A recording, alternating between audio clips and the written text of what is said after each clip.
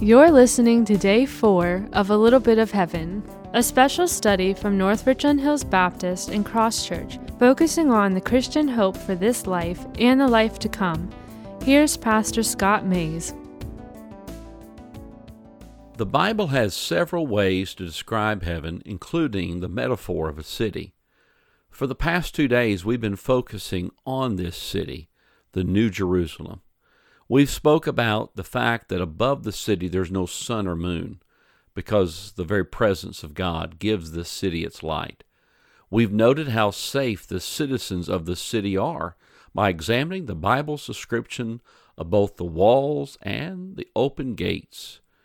But do you know that the city is a massive cube? And do you know the significance of both the cube and the massive size? John, the writer of Revelation, says the Spirit showed him the beauty of the eternal city. Toward the end of the book of Revelation, we read these words, "And he carried me away in the Spirit to a great high mountain, and showed me the holy city Jerusalem, coming down out of heaven from God, having the glory of God, its radiance like a most rare jewel, like a jasper, clear as crystal." Revelation 21:10 and 11. Now, Bible students and Bible scholars tell us that these dimensions are purely symbolic, and perhaps that's true.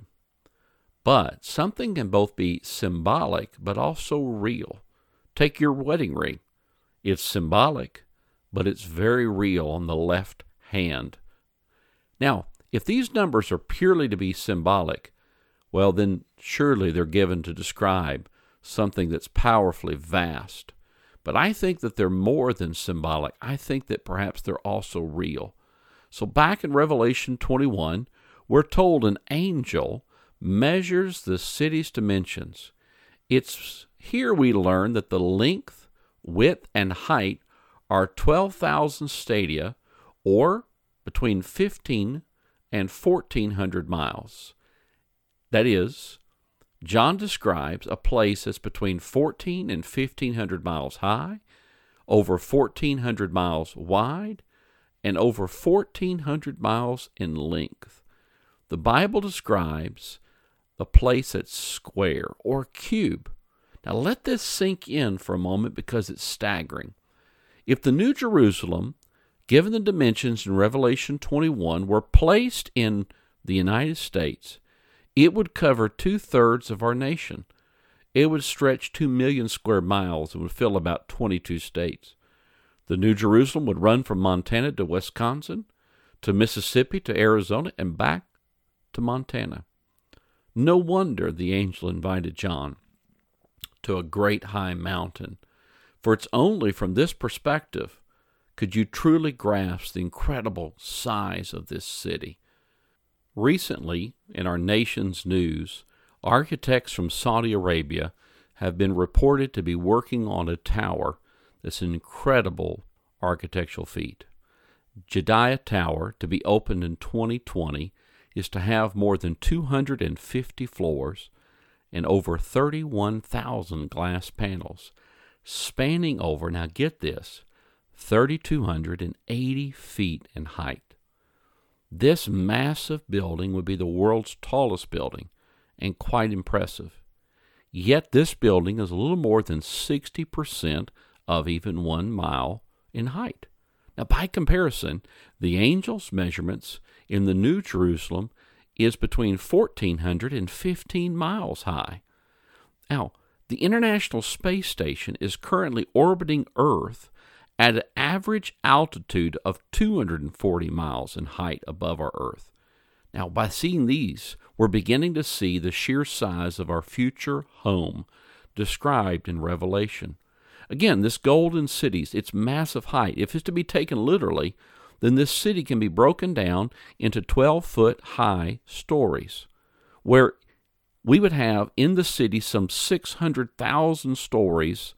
Just imagine the billions of Christ followers scattered over these 600,000 stories, each with many square miles per person. No fear of overpopulation in your future home. Now, the city is significant not only for its size, but it's significant for its shape. You see, the city is equal on all sides. That is, it's a cube. The angel measures with a golden rod. According to the end of verse 16, the Bible records these words: its length, width, and height are equal. Now, careful Bible students are reminded that inside the temple in Jerusalem was the Holy of Holies, also a cube, as described in 1 Kings chapter 6.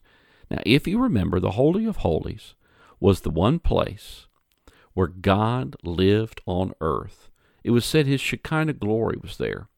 Now, no one can go into the very presence of God except the high priest once a year.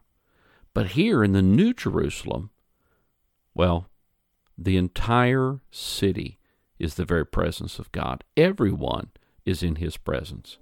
Heaven is now the very presence of God on earth for all of God's people. Every one of Christ's followers will be allowed to walk and to worship in the stunning presence of God himself. The Holy of Holies was a perfectly symmetrical 30-foot cube, but the New Jerusalem stretches out for more than 1,400 miles in any one direction. Yes, your future home. There will be no church, no synagogue, and no temple, because the whole city is itself a church, a synagogue, and a temple. My dear Christian friend, you will have direct, unfiltered access to God himself.